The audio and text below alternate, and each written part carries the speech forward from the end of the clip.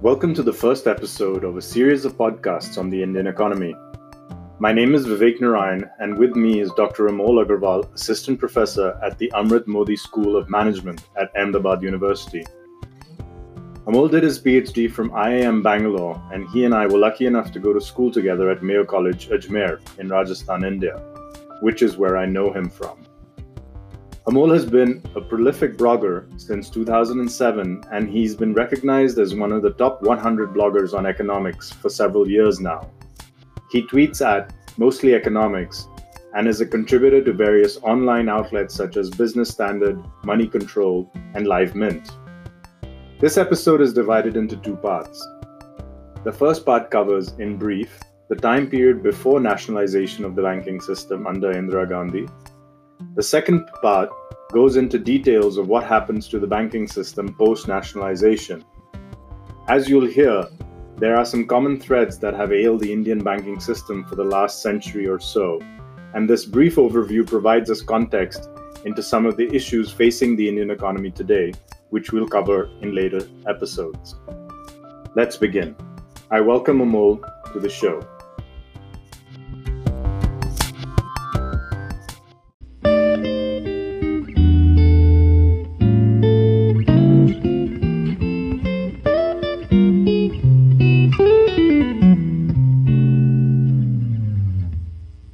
Thanks for agreeing to chat with me. Just to let people know how this came about. I was in India a couple of months ago, and it was the first time that I felt that I was being overwhelmed by the amount of information that I was receiving. Usually it doesn't happen that way. This used to happen to me when I first visited the US back in the early 2000s. There was so much information that you were kind of like cut off from the rest of the world.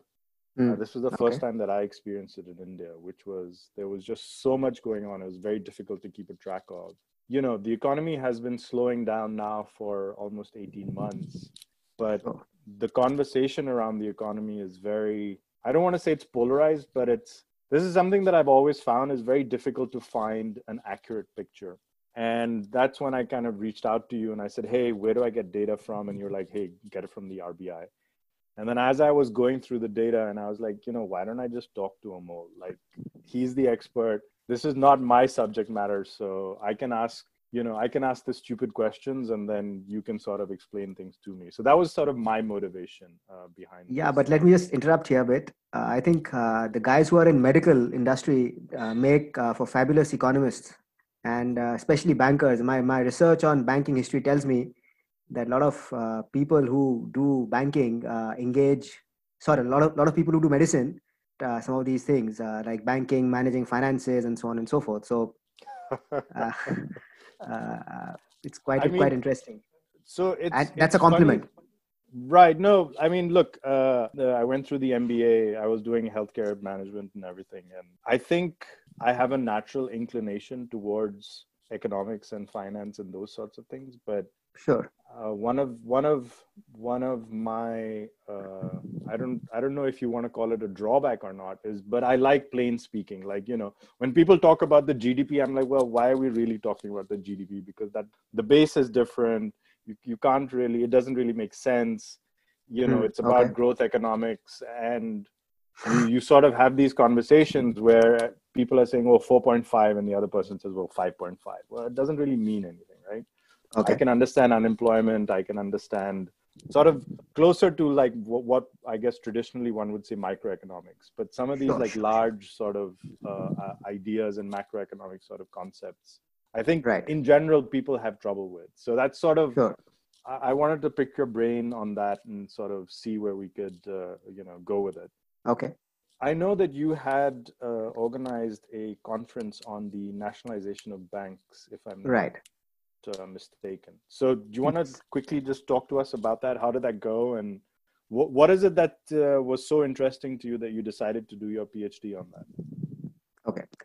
Yeah. So basically, let me rewind a few years, a decade actually, when I used to be working in Mumbai's financial industry, and as as luck would have it, wherever I go, there's a crisis. And this was a global financial crisis. And I just started kind of work. And I just joined in. Markets and economy was doing very well. And then there was this Lehman crisis. And for a moment, I realized that a lot of scholars in the United States, including Ben Bernanke and everybody else, was talking a lot about Great Depression and the history and how that is very important to understand where we are and what we're doing. And as I looked around, there was very little on India really. We somehow, despite being very, very historical in whatever way, economic history and doesn't really feature in most of our conversations. Yeah. That's beginning to change a bit. So after working for a couple of years, when I went to do my PhD, I was very inclined to do something on banking and monetary history, and I was kind of happy to do it. And as I was doing my history, I realized that a lot of coursework, a lot of referencing comes from all these events, which, all these anniversaries which come on for the reflecting on the macro and the banking history. So typically, United States in 2030 at Federal Reserve's 100 years history. Right now, we are in 2019. We have a couple of anniversaries going on with 30 years of inflation targeting in New Zealand and so on and so forth. And obviously, when I was looking at Indian banking history, 1969 was a pivotal year in terms of Indira Gandhi nationalizing 14 major banks, which in several ways changed several things about the way we look at banking, economics, macroeconomics, and so on and so forth. I kind of had made up my mind that come what may, when it comes to 50 years of banking history, 50 years of bank nationalization, I should really do something about it. I was happy that we could do something at Ahmedabad University, reflecting on the 50 years. We could get a lot of speakers around and a lot of researchers to introspect and understand. I think what is problematic in economic history and why perhaps economists don't look at it very favorably is the fact that they think that history is just looking at some past dates and so on and so forth. But for me, history is always about looking into future and looking into present, saying that, okay, why is it that we are doing certain things and why is it that we are where we are. Right. So providing the context to what we're seeing absolutely. right now. Yeah. Yes. So the conference was kind of quite good in that sense. We got a lot of young researchers from all around, and the current RBI Governor Shaktikanta Das inaugurated the conference, appreciated the theme, gave us some bit of bandwidth about the kind of questions and the kind of things which RBI is looking at currently, followed by discussions followed by keynote lectures from the former RBI governors, C. Rangarajan, who pretty much swept the whole history of banking and so on and so forth, given his wide experience. So overall, a fairly useful, productive conference. Cool. Well, from my understanding, it went off well. So congratulations. And it seems like you were the person who was pulling the strings in the background. So that was quite the task that you were in charge of. So that's cool. Yeah. I think somebody has to do the work nobody wants to do. So, and since this was something which had to be done, it's kind of pretty appalling. And I want to reach out through this podcast that we must do something more to do more of these conferences and more of these reflections whenever these anniversaries come in. I think that way the Western audience, the Western researchers are very good at it. They even reflect on 5 years, 10 years. Like right now, 20 years of Euro is being reflected. Now, 20 years doesn't really feature in any of the anniversaries, but I think every 5 years or so on and so forth, they get all the researchers around. And as a result, literature and forward-looking exercises begin. But in India, we really are not really good at all this. Ahmedabad University happens to be the only one which organized this conference on 50 years of bank nationalization, which in RBI's own words is one of the most important events, even more than 91 reforms. Now, if RBI's own history writes it, at least RBI should have done something about it. There should have been more events and more reflections on some of these histories, and that's how you generate literature. Yeah, no, absolutely. So I'm just thinking, does RBI have like a research division? Do they sponsor research? Oh yeah, obviously, they have a fantastic research division. They have a lot of researchers. But internal to RBI, obviously, right? But do they work with universities and do they sponsor external research and those kinds of things? They do, but perhaps a lot more can be done, I think. Yeah, and I think it's you're right. It's more internal than external.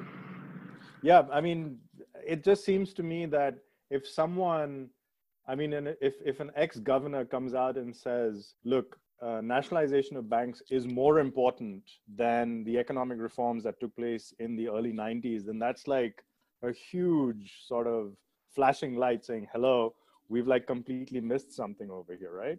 Yeah, actually, it is not the RBI governor. It is RBI's history. I mean, so what RBI does is that every once a while they review their own history, and so they have so far 4 volumes of their history since 1935. Okay. The fifth volume is being written. So in their volume, which reflected on the nationalization period, the historians of RBI themselves mentioned so that it's more important than the 91 reform. Okay, so walk us through that. Like, what was the ecosystem before 69, and then how is that transformed, and the impact that it's still playing out. So just sort of walk us through that if you can. Yeah, sure. So what typically goes on is in the 60s, where you've got these wars with Pakistan and a lot of turmoil. Nehru passes away.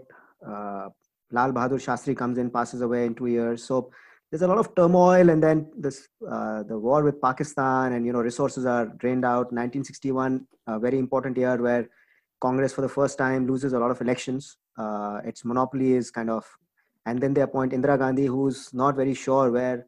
Right. And before 60s, much of the Indian industries have been nationalized. The airline industry, the insurance industry, and we started with fairly grandiose plans of socialism, where we had large industries starting in the government sphere. And banking was one of those industries which was so far not nationalized. And there were already things in France and so on and so forth where banks were nationalized, and there were talks right at the time of independence that banks should be nationalized, but somehow we avoided it being nationalized. Though two sort of entities were nationalized, RBI being the first in 49. Very few know that RBI started as a shareholder bank. And I was just going to say that I didn't realize that RBI was a private bank. It wasn't. Right. Wow. And then followed by the State Bank of India, which was then called Imperial Bank of India in 1955, and given broad targets to reach out. So if you look at typically the Indian financial economy, for a long time, there is this whole thinking and a lot of facts available where banking has been available to the riches, and it's not really available to the larger rural population. So for a long time, there's been a struggle to penetrate and make banking services available to a larger cohort. I'll come to 1951. So 1951, there was this major committee which looked at the Rural Banking Committee, which looked at some of these initiatives, and they said the cooperatives are best placed to provide banking services to the poor, and the commercial banks can pretty much do the banking activity which they're doing, lending to the industry and so on and so forth. So from 51 to 60, thought in 51 that to address, we're just going to call it the bottom of the pyramid, right? Right. To address the bottom of the pyramid, that instead of using these large sort of commercial banks, we need these smaller cooperative. And were cooperative banks, did they exist at that point in time, or was this something that was created? Cooperative banks have been there for a long time. They started pretty much in 1904, actually, with India's got this very funny relationship of finance. Money lenders and indigenous bankers have in India for a very long time, much before British came in, much before British started the British banking. And so there are all these comments by scholars who point out that banking has always been in India in different forms. So, but unfortunately, it didn't really penetrate. It was always, even indigenous banking was on trade routes and so on and so forth, not really reaching out. So there were these riots in Bombay Presidency around the 19th century, and those riots were basically money lenders, between money lenders and agriculturists, which were famously called the Deccan Riots. And as a result, there was this thinking that we need to do something to provide finance to the rural and to the agriculturist. And the British then started this cooperative banking model in Germany and so on and so forth. Mm-hmm. And even in Madras Presidency, there were these forms of nidhis, and in the coastal areas of Kerala, you always had chit funds, which were the so-called indigenous financial intermediaries which were doing some of these activities at a cooperative level, not really at a banking level. Right. So I'm going to quickly pause you for a second, and just for the people who don't know or don't realize that the current map, the geography of India was a little different back then. I mean, you mentioned Madras Presidency. Bombay Oh, sure. presidency. My great grandfather was actually posted in Aden in World War One, and Aden Oh, okay. was part of Bombay presidency. So we're talking about a very large I didn't know Aden was administrative part of Bombay area. presidency. Oh, great. Okay. Aden was the port of Aden was administered by the British under quote unquote the Bombay presidency. So Oh, wow. it's Okay. yeah, the different times. And then so you mentioned chit fund.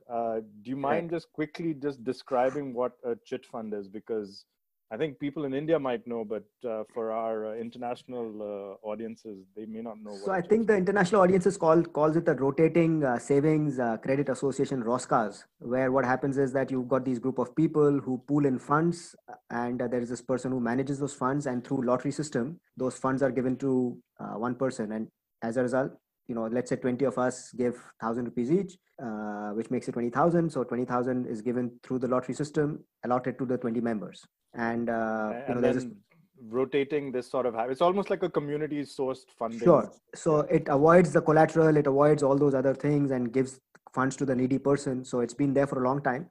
Sort of like an In old school crowdsourcing. right, you can. I mean, that's a great way to put it, actually. So I interrupted you. So you had chit funds, people in the Yeah. So rural what I was sector. saying is Yeah. that how what has always interested me is how ideas kind of move over time, and some of those ideas keep repeating. Right. We just learned how the crowdsourcing of today was nothing but chit funds of yesterday. So in that sense, some of those ideas, I mean, what interests me a lot is how ideas confluence and then they disappear and then they again come together. So again, so the cooperatives typically have been there from 1904.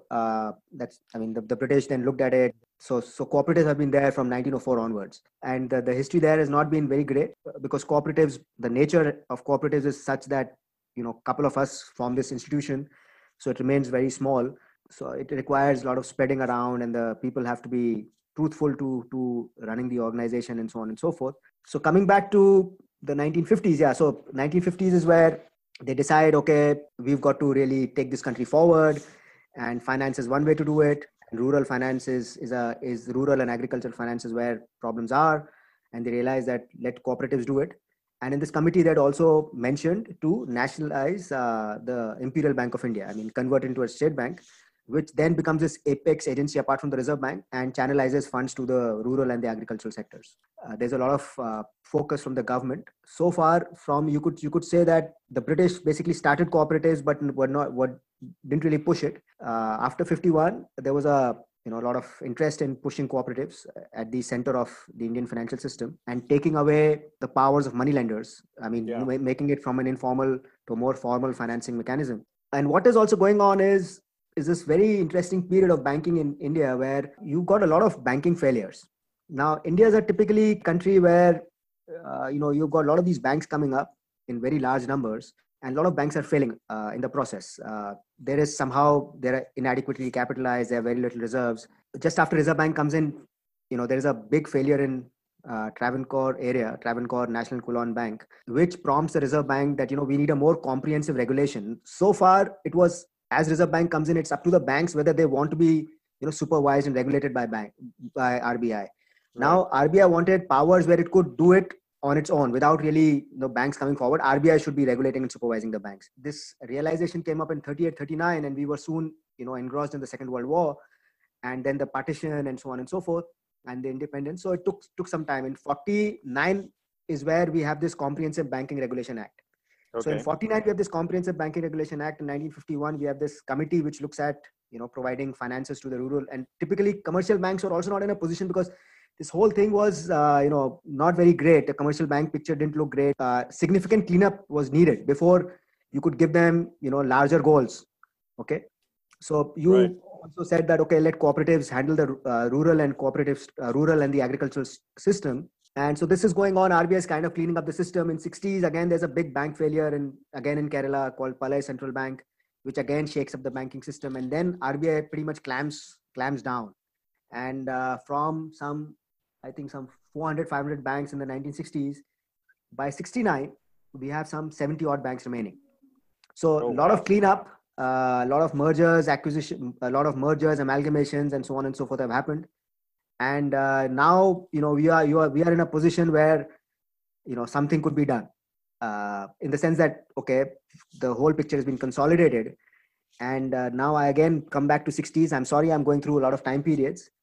No, but the And this is context is where, important though. But yeah. so this is where, with Indira Gandhi. So, and then we went a little backwards. Now we are, I mean, again coming back to Indira Gandhi. So Indira Gandhi in this whole thing realizes that, in order to, showcase some strength and show that who's the boss, she realizes that this whole nationalization of banks is a great thing to do, because suddenly you take care of the remaining. So the real economy is pretty much in the hands of the state, and now you bring a financial economy also in the hands of the state. So as a result, it cements Indira Gandhi's legacy, Indira Gandhi's whole thing, in the government, and pretty much tells the world that, okay, she's the prime minister. Because when Indira Gandhi typically comes in, she's not given a lot of importance. She's initially called as a gungi gudiya, Yeah, so we should probably so translate that in English also. so that's yeah. So gungi gudiya would mean what? A dumb doll, or Well, somebody. yeah, okay. So a little bit of It's not context, dumb I think. doll. It basically means that Mute. somebody who was not very authoritative. Yeah, Sense. mute doll. I think so. A little bit of context over here would be that I think there were people in the Congress party at that point in time who assumed that Indira Gandhi wasn't up to the mark, so to speak, wasn't qualified enough to be prime minister. Right. And then what you're saying is basically that this was a power move Right. on her part.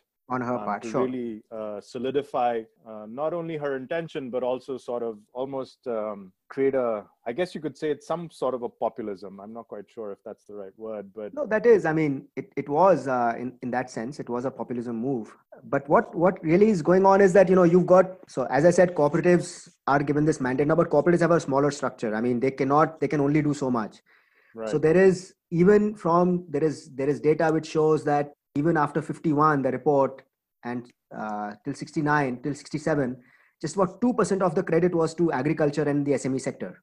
So, and there was a huge push towards agriculture at that point in time. Yes, and despite that, just 2%. I mean, of the formal sources were going to agriculture sector. So despite the cooperatives trying their best and so on and so forth, they were still small in structure, and cooperatives require fair bit of, there's a lot of politics in cooperative movement, because there's the state government is involved, because right. cooperative structure is very different. I mean, you have two right. sets of regulators. One is this registrar of cooperatives, which is a state body, and then you have this RBI, which in fact this whole history of regulation and how RBI has gradually got hold of all the entities, all the financial entities, is worth a separate podcast altogether. So what we are saying here is that one is this whole cementing Indira Gandhi's legacy. Second is there is still a case that you needed banks to do some of this rural activity and agricultural activity, and cooperatives are not doing much and not doing enough. Right. And even the branch structure was still very sort of urban centric. There is a larger case, both, I mean, there is an economic case, there's a political economic case building up to nationalization. Right. And so Indira Gandhi realizes that this is one good way, and just a couple of days back, she kind of relieves Morarji Desai from finance ministership, and because Morarji Desai was against this move of nationalization of banks, and then she appoints herself as a finance minister and implements nationalization on 19 July. As in, she just in the mid-stroke, pretty much nationalizes the 14 banks, which comprised almost about 80%, almost 80% of the deposits. So the yardstick at that time was any bank having deposits greater than 50 crores was to be nationalized. In that list, 14 banks came in. And there is India still on the gold standard at that point in time, or not? We're following the currency is pegged to the pound. Okay. So essentially, this is the Bretton Woods system, where after the 1944, where the Keynes and all these guys, right. Setting up the Bretton Woods system, where only the dollar is pegged against the gold, and all the other currencies are pegged against the dollar. So for a long time, India kind of was basically pegging its currency to the pound. Okay.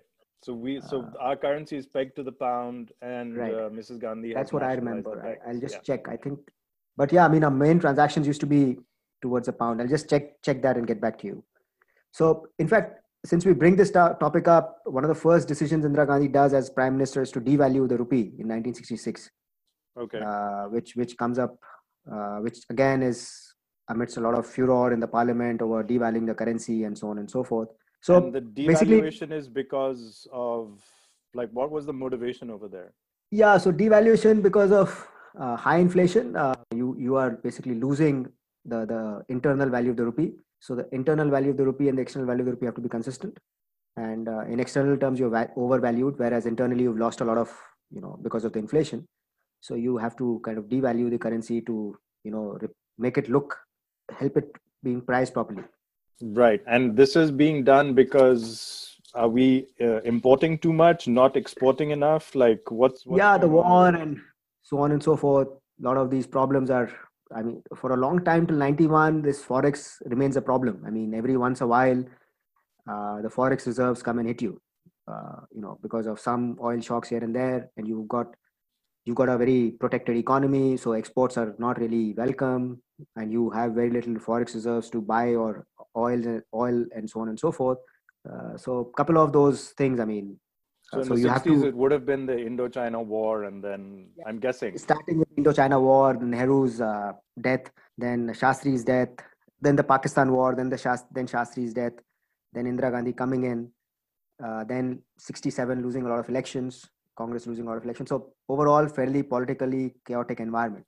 Right. Well, I mean, 60s, the decade was pretty chaotic globally, actually. I mean, if you think Yeah, about it. sure. So I mean, obviously, everywhere the global currents obviously matter as well. So Now, the banks have been nationalized. right. So we have these cooperative banks which are sort of doing their own thing. There's a lot of concerns over there, primarily because I'm going to call it corruption, or Hmm. mismanagement is probably a better word. Right. Um, Okay. and then we have these large sort of state banks. What happens then in the subsequent decades? In the late 70s, in the Hmm, hmm, hmm. 80s, and then as the economy opens up in the early 90s, what's going on Right. with these? I'm going to call them parallel threads of the Indian banking Sure, system. sure, sure. Yeah, so typically, 50s to 69, cooperatives are at the center. Then 69, suddenly commercial banks come to the center. As Indira Gandhi comes in 68, there are talks of nationalization. Those talks are there. I mean, that it is a question of most bankers sensing that there's going to be nationalization. And we must also remember that the top 14 banks, most of them, if one looks at their branch distribution and so on and so forth, are kind of still very city based.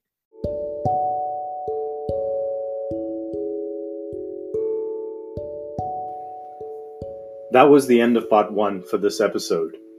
Join us again for part two, where we discuss events that take us from the political needs of Mrs. Indira Gandhi through onto aspects of the Indian economy under Dr. Manmohan Singh, and finally reach the banking crisis that occurred in 2019 under the current Prime Minister, Mr. Narendra Modi. Thank you for listening.